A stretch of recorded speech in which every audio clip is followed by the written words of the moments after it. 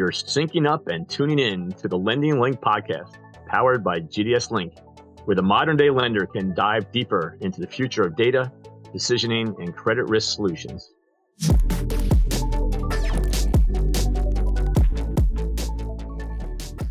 Welcome to the show, everyone. I'm your host, Rich Alterman, and on this episode of the Lending Link, we're sitting down with Kareem Saleh, CEO and co-founder of Fairplay.ai, which helps lenders identify potential disparities in their decisioning systems, provides them with options to increase profitability and fairness, and help prove to consumers, regulators, and the public that they are taking strong steps to be fair. Kareem is a Forbes contributor and a frequent speaker on the application of artificial intelligence in the financial services sector. He's a graduate of Georgetown University Law Center and an honors graduate of the University of Chicago.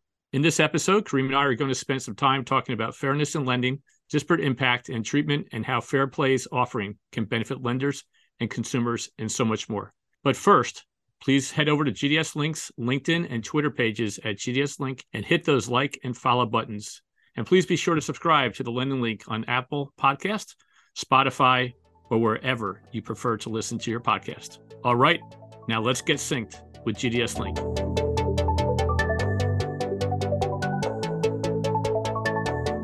Good afternoon, Kareem, and welcome. Thanks for having me, Rich. It's great to be here. I'm a longtime admirer of GDS Link. Well, we appreciate that. And thanks for joining me today. So Kareem, you co-founded Fairplay in 2020. Can you share a bit on your background before starting Fairplay? Yeah, my parents are immigrants from Egypt, and like so many immigrants to America, they needed a $12,000 loan to start a small business and couldn't get one. And my mom worked so hard to save up that money. She just about nearly died in the process. And so I have been interested in this question of underwriting inherently hard to score borrowers my whole life. Thin files, no files, underwriting under conditions of deep uncertainty. I got started doing that work in kind of frontier emerging markets. So sub-Saharan Africa, Latin America, Eastern Europe, the Caribbean. And yeah, for the last decade, I've been doing it at venture-backed startups. Yeah, actually on our one of our prior podcasts, when we were talking to Dan Kwan, he had a little similar story, I think, about coming to this country. And I know that his company, Navicot Ventures, has invested in Fairplay. So nice to have you on today after we had talked about you a little bit a couple of weeks back. So can you share with our listeners today any special interest you have outside of the office? I know you work pretty hard, but I'm sure you take some time off for yourself and your family.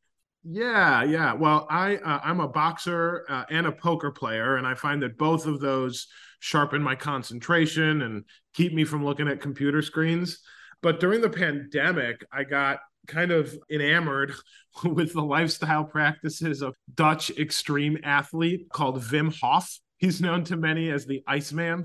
And the Wim Hof method basically holds that regular breath work and cold plunges make you happier, healthier, stronger. And by learning how to breathe and meditate through extremely cold conditions, you can learn to better control your nervous system, including your innate fight or flight mechanism, and relieve stress. Oh, neat. So have you taken the plunge? I swim almost every morning in the Pacific Ocean right off Venice Beach after I box. I find it improves my focus, reduces my stress. It's a nice way to start the day. Any item on your bucket list to really test yourself with some real cold water? I can go about 45 minutes, but the really hardcore people can go like 2 hours. So, let's get down to business. So on your website, you indicate that you founded Fairplay, and I quote, in response to calls for greater actions against systematic bias, unquote, with part of your mission to help any business that uses an algorithm to make high-stake decisions about people's lives. You dubbed your firm the world's first fairness as a service company. This is quite a tall order and noble effort and a strong claim. Obviously, with your background, as you described to us, I now understand better where some of that's coming from. Why don't you give us a little more on the backdrop for this call you have? Yeah, well, so I was in the U.S. government in the early part of kind of 2012 through 2015, 16. And a big part of my responsibility there was underwriting development-friendly projects in countries that were foreign policy priorities. So, think about solar and wind farms in sub-Saharan Africa and small and medium-sized enterprise lending facilities for entrepreneurs in Southeast Asia. And what kind of shocked me was how rudimentary the underwriting was for those loans. And so when I was leaving the government, I went in search of people who were kind of taking a more modern approach to underwriting. And it was around that time that I met my co-founder, a guy named John Merrill, who'd been at Google for a bunch of years and at Microsoft before that. And, we started like making a point of reading academic papers that would come out from places like Stanford and Carnegie Mellon, looking for new mathematical techniques that would give us an underwriting edge. And a few years ago, probably 4 or 5 years ago, we started hearing more and more about algorithmic fairness techniques, which have as their express purpose doing a better job of assessing the risk of populations that are not well represented in the data, or populations whose data is messy, missing, or wrong. And so we happen to have the good fortune of working with a big mortgage originator at the time, and they were kind of willing to let us experiment. And we ran some experiments applying one of these algorithmic fairness techniques to their consumer loan underwriting model. And the results were like jaw-dropping. It was like you could increase your approval rate of Black applicants by like 10% with no corresponding increase in risk. And so when we saw that, we had a light bulb moment. We were like, oh, maybe this is going to be a promising area that can both allow folks to have an underwriting edge and also do more good in the world. And then not too long after that, the country observed the murder of George Floyd. And there were protests sweeping across the country. And I think many Americans asked themselves at that time, what can I do in my area of influence that might make a difference and might help remediate some of the systemic inequities that we know existed in financial services. And so, for me and John, that was underwriting. And we thought that like maybe we could convince more lenders to use AI fairness techniques as second look underwriting tools, basically doing a check to make sure you didn't decline anybody whose riskiness might have been overstated.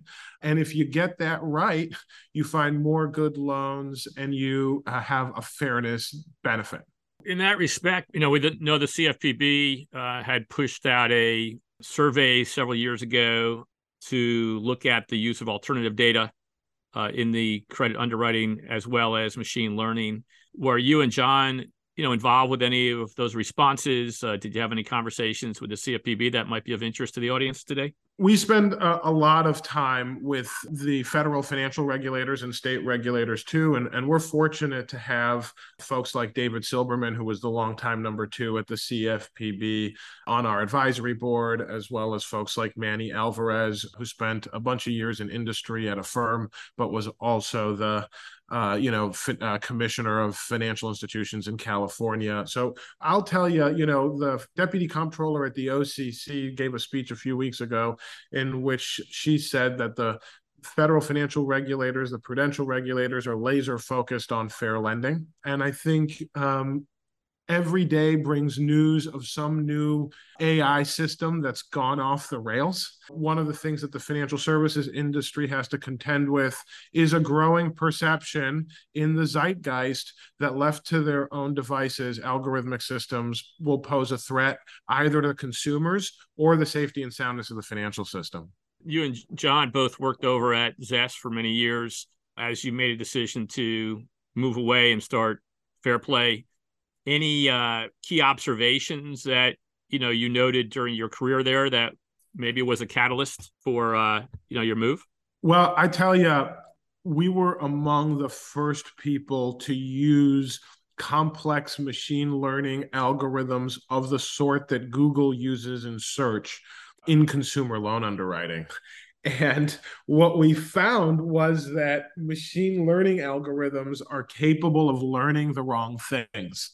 Now, let me just give you one example, right? So when we first started out, we were lending for our own balance sheet and we didn't have much data because we had a cold start problem. And so we went out and we acquired some data and we built an underwriting model. And of course, the target of the underwriting model is predict where my defaults will be the lowest. Train the model comes back and says, hey, you should go make a bunch of loans in Arkansas. Now, it just so happens that my co-founder, John, is from Arkansas. And so he happened to know that the regulatory regime in Arkansas was extremely hostile to these kinds of loans. Okay. So we go and we start digging into the data. Why is the model telling us to make loans in Arkansas? Well, we told the model to predict default. The data set didn't have any loans from Arkansas in it, which meant that the data set didn't have any defaults from Arkansas in it. And the algorithm concluded that that meant that loans never went bad in Arkansas. Right. And so that was a big aha moment in the sense that, like, these systems have to be carefully governed or they will run your business off a cliff and potentially do great harm to consumers in the process. The great news is if you harness them for the right purposes, it's like, going from a Camry to a Formula One car. So you haven't been around that long. Can you kind of share what the reaction of the market's been, what the adoption rate has been? Clearly, we're going to talk a lot about financial services today. So let's kind of focus on that for the meantime. Yeah, we've been extremely fortunate to experience very fast adoption, including by the fintech industry, who I think appreciates, both uses more complex models and appreciates a technology solution to a problem, a compliance problem that, many in the industry have historically thrown kind of bodies and consultants at. So we're fortunate to work with some of the biggest names in fintech, like Figure Technologies and Octane and Happy Money, and many others who want economic, reputational, and regulatory benefits that arise from turning fairness into a competitive advantage. So in the lending world, your solution is designed to identify disparities in their decisioning systems and provide them with options to increase profitability. And as we said earlier, fairness, improving to customer, regulators, and the public, that they have taken strong steps to be fair. So let's kind of break this down. When you reference disparities, is it fair to tie this to discussions around disparate impact, disparate treatment, redlining, predatory lending, kind of like where's the real focus? Yeah, I think those are certainly the common ways that bias manifests in lending. You can broadly think of how to assess bias in lending in one of two ways. Did you treat someone differently because of who they are? Or did you do something that appeared to be objective, but ended up in worse outcomes for one group? Yeah, it's interesting. I could think back to conversations you'd have with lenders that did in-person lending in the short-term lending world, in particular, people walking in a store, and you would always talk about how part of the value of a custom model was that you would eliminate some of that bias that is there, whether we believe it's there or not, depending on who's standing in front of me that I'm looking at. So would you say that models really have not come as far as they can to continue to eliminate that bias? And that's really the value proposition, or one of the value propositions that you're really trying to bring here to the lending community. That's right. I think that, there's been a lot of technology advancement that permits you to understand how certain subpopulations that might differ from the kind of customer that you're used to seeing or that's well represented in the data might perform. And so what's cool about these new developments is that they allow you to train models to be more sensitive to populations who might exhibit credit behaviors and credit characteristics that differ from those you are used to encountering. And it turns out that if you can find enough of those subpopulations and reach them with products that are appropriate, you can make money and increase access to credit. I was looking at some of the reports on your website.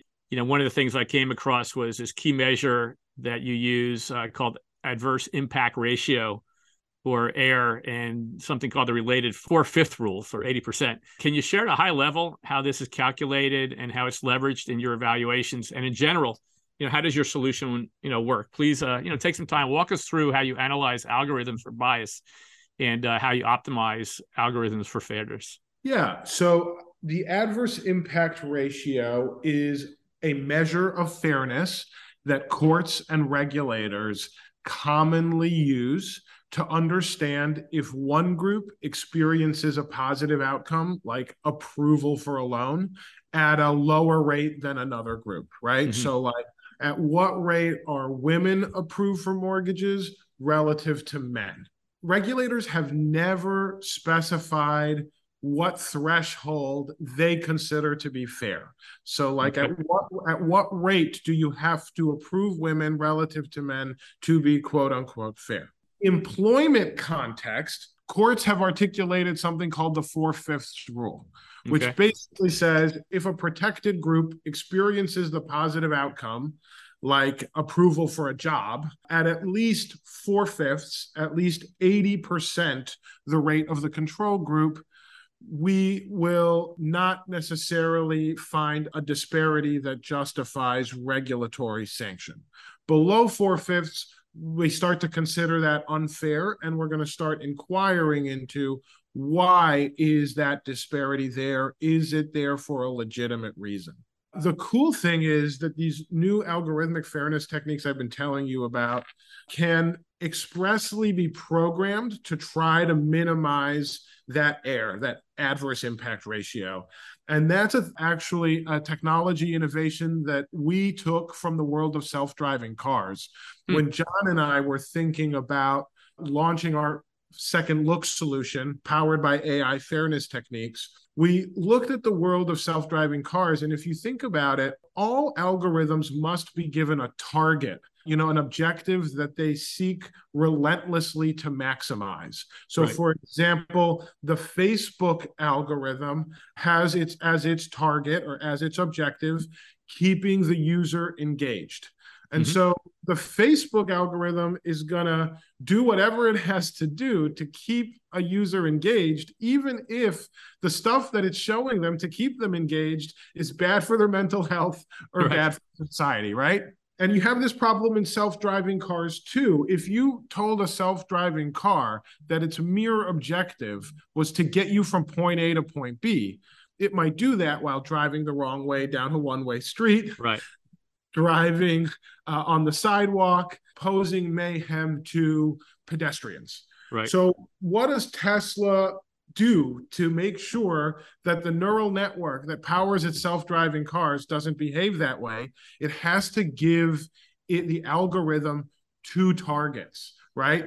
Get the passenger from point A to point B while also respecting the rules of the road. We drew from that playbook at Fairplay to create algorithms which say, hey, predict who's going to default, but while also minimizing disparities for protected groups. And the cool thing is it works really, really well. We just got done doing a second look engagement for a big installment lender that found that they were going to be able to increase their approval rates by 20% and increase their fairness to Black applicants by something like 35%. For that particular lender, that meant something like an original $150 million of credit originated and an additional $12 million in profit. So these techniques have the opportunity to yield an economic reward as well as regulatory and reputational rewards. Wow, that's quite a lift. It's kind of, we've talked in prior podcasts about the benefit of open banking data, right? And how it's bringing more opportunity to people where their credit file may not be truly representative of their capability. So it's interesting to hear that. So as I understand it, when you guys are building these models, or the AI machine is building these models, that you're identifying variables or attributes for the protected classes that need to be or should be looked at that are not necessarily in your initial model. So when you're working with lenders, do you then incorporate those new variables into the existing model, or do you somehow try to have a segmentation tree that is splitting the populations and only applying those other attributes to the protected classes? Yeah, great question. So actually, we always start by using the data that the lender or our partner already has. We just do a very specific thing which lenders have been conditioned their whole lives never to do, which is we take consideration of the protected attribute into account when we're setting the weights on the variables. So we expose the models to the distribution of protected class applicants during model training so that the weights on those models are set to be more sensitive to those groups, but in a way that still preserves their predictive power. And let me give you an example of what I mean by that. So like a variable that we often encounter in underwriting models is consistency of employment. And if you think about it, consistency of employment is a perfectly reasonable credit variable on which to assess the creditworthiness of a man. But all things being equal, consistency of employment will necessarily cause a disparity for women between the ages of 18 and 45 who take time out of the workforce to start a family. So maybe what you ought to do is tell the model, hey, you will sometimes encounter a population of people in the world called women. Women will sometimes exhibit inconsistent employment. And before you decline somebody for inconsistent employment, maybe you better do a check on all the other variables to see if they resemble good applicants on dimensions that you didn't heavily consider. And so what we find is that by using these algorithmic fairness techniques as a second look on your declines allows you to find something like 25 to 33% of opportunities you may have overlooked because the riskiness of certain populations is overstated by conventional data sources and conventional underwriting techniques. When lenders are using or looking at your system, especially when we think about banks in particular, is there an opportunity, or have they discussed your offering providing some opportunity to meet some of the requirements they have under the Community Reinvestment Act? Yeah, we're seeing a lot of interest on the part of institutions who have ESG requirements, want to meet their obligations under the Community Reinvestment Act, want to establish special purpose credit programs designed to increase positive outcomes for historically disadvantaged groups. I think fairness has been a part of the regulatory and operational regime in financial services for 35 years. You know, Fairness 1.0 was kind of like, call in the lawyers to write clever statistical justifications for the disparities. Fairness 2.0, where we're headed as an industry, is we take fairness seriously, we inquire into it rigorously, and when we find issues, we commit ourselves with seriousness of purpose to solving them, because there are increasingly good tools for doing so, and it makes us more money in addition to allowing us to better serve our customers and the communities that form our customer base.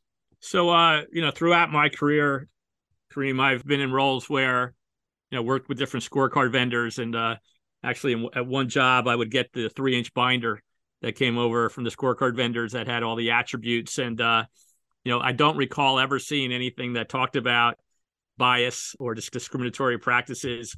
Even today, would you say that when lenders are building models, whether they're building it themselves or they're contracting with third parties, is disparate impact, disparate treatment, are those things really even being considered by those lenders as part of that initial model build? Or is it really something more on the back end when compliance tends to get involved?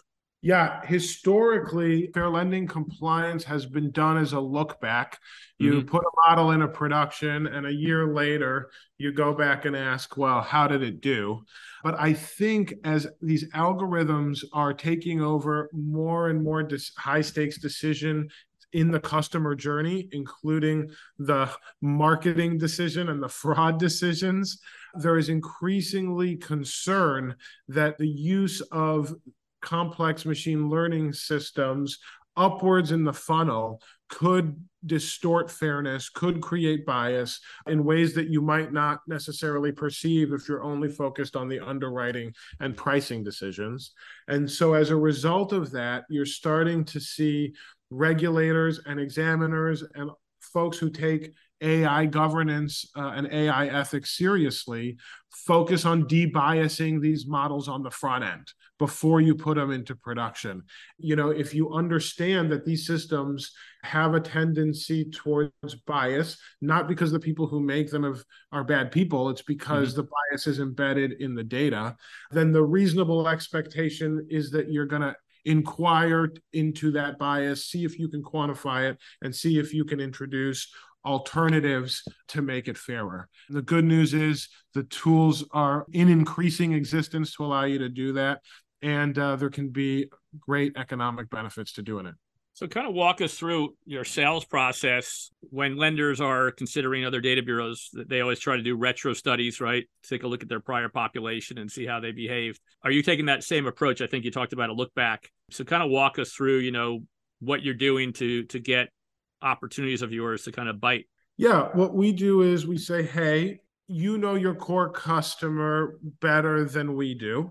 What we specialize in are these populations that are far from the distribution of applicants that you normally encounter. And we do a very specific thing that you don't, which is we train our models with consciousness of those subpopulations, which allows our models to be more sensitive to those groups. And so keep whatever your incumbent underwriting model is in place, because you understand your core customer better than we do, but route all the declines from that model to a second look model that's been tuned to be fairer to populations that are not well represented in the data. And in so doing, see if you can find more good applicants that also allow you to make investments in these communities that really need it. So could you envision someday, we think about in the electronics world, we think about the UL stamp of approval, right? Underwriter's Laboratory. Is one of your goals that there'll be a Fairplay.ai logo on websites to let people know that they use you and that they're more fair than others? Fair play inside? Yeah. Yes. Absolutely. Yeah. We are in the process of rolling out a kind of, good housekeeping seal of approval for algorithmic fairness. So I know that you were recently featured in a Forbes magazine article about bias in mortgage lending. Without getting into a long discussion, any key findings that you think the audience would be interested in from that article? Yeah, look, I mean, there were some really sobering findings, right? So the mortgage market has gotten fairer to women over the last 30 years. It's about stayed the same for Asian Americans, which is to say pretty good. Hispanic Americans do a little better than they did 30 years ago. But the fairness of the mortgage market to Black home buyers basically hasn't budged in 30 years. And for Native American home buyers, the mortgage market fairness has decreased by about 15 percentage points. So in 1990, Native Americans used to be approved at 95% the rate of white Americans. Today, they're approved around 80% the rate of white Americans. So we have made a lot of progress in some areas in financial services, but we have had stubborn resistance to progress in other areas of financial services. And our message to the world is, hey, look, for 30 years, we tried to achieve fairness through blindness. This idea that we could just rely on variables that were neutral and objective predictors of credit risk. But it's probably time for us to admit that neutrality is a fallacy. There's bias in the data, and maybe that prohibition on using protected status in underwriting has outlived its usefulness. Maybe it's time for fairness through awareness, where we tune the models to be sensitive to these historically disadvantaged groups, recognizing that the data about them doesn't necessarily represent their true creditworthiness. Your mission talks about helping any business use these algorithms to, help in the area of fairness. You mentioned hiring. I think you mentioned insurance. Are there other industries that you look at that you think also would fall under that umbrella? Yeah, we think there are many domains which require decisions to be made fairly. Financial services and insurance are obviously two, but healthcare decisions have to be made fairly. So if you're going to rely on an algorithmic system to make a clinical diagnosis about a patient, you have to prove that that algorithmic decisioning system has been properly validated and isn't discriminating. The employment sector has many decisions that must be made fairly. Government services, like benefits administration and predictive policing, all of those decisions have to be made fairly. And then increasingly, the evidence suggests that even a low stakes decision, if you make it a bunch of times, can add up to having a high stakes impact. So for example, if you go back to the Facebook example, maybe showing a young girl an image, a kind of negative body image on Instagram one time, you might say that's a low stakes harm, but you repeatedly show negative body images to a young woman, that kind of low stakes decision ends up having a high stakes impact. So we think that just as Google built search infrastructure for the internet and Stripe built payments infrastructure for the internet, so too will we need to build fairness infrastructure for the internet to debias digital decisions in real time. Well, maybe someday you'll be doing work with Match.com. They look at fairness in their algorithms, right? Yeah, they're dating, yeah. Before we wrap up, I'll throw one personal question at you. With the holidays coming up, what's your favorite holiday movie and what does it say about you? Oh, Die Hard. And that I'm old school. Die Hard, that's so funny. My wife keeps saying it's a Christmas movie, and other people say it's not a Christmas movie. I don't know why I perceive it to be a Christmas movie. At one point, I think it is. Right. At one point, he wears a Santa hat, right? Yeah, no, it definitely is. Yeah, it definitely is. Well, I really appreciate your taking time to chat with us today. I wish you and John much success in your new venture. You're early in your evolution, and I'm sure we're going to see a lot of good things coming out of your company. Once again, this is Rich Altman, and we've been syncing up with Kareem Saleh, co-founder and CEO of Fairplay. We hope you've enjoyed this podcast, and we'll stay connected with GDS Links, the lending link, to listen to future podcasts and catch up on ones you missed.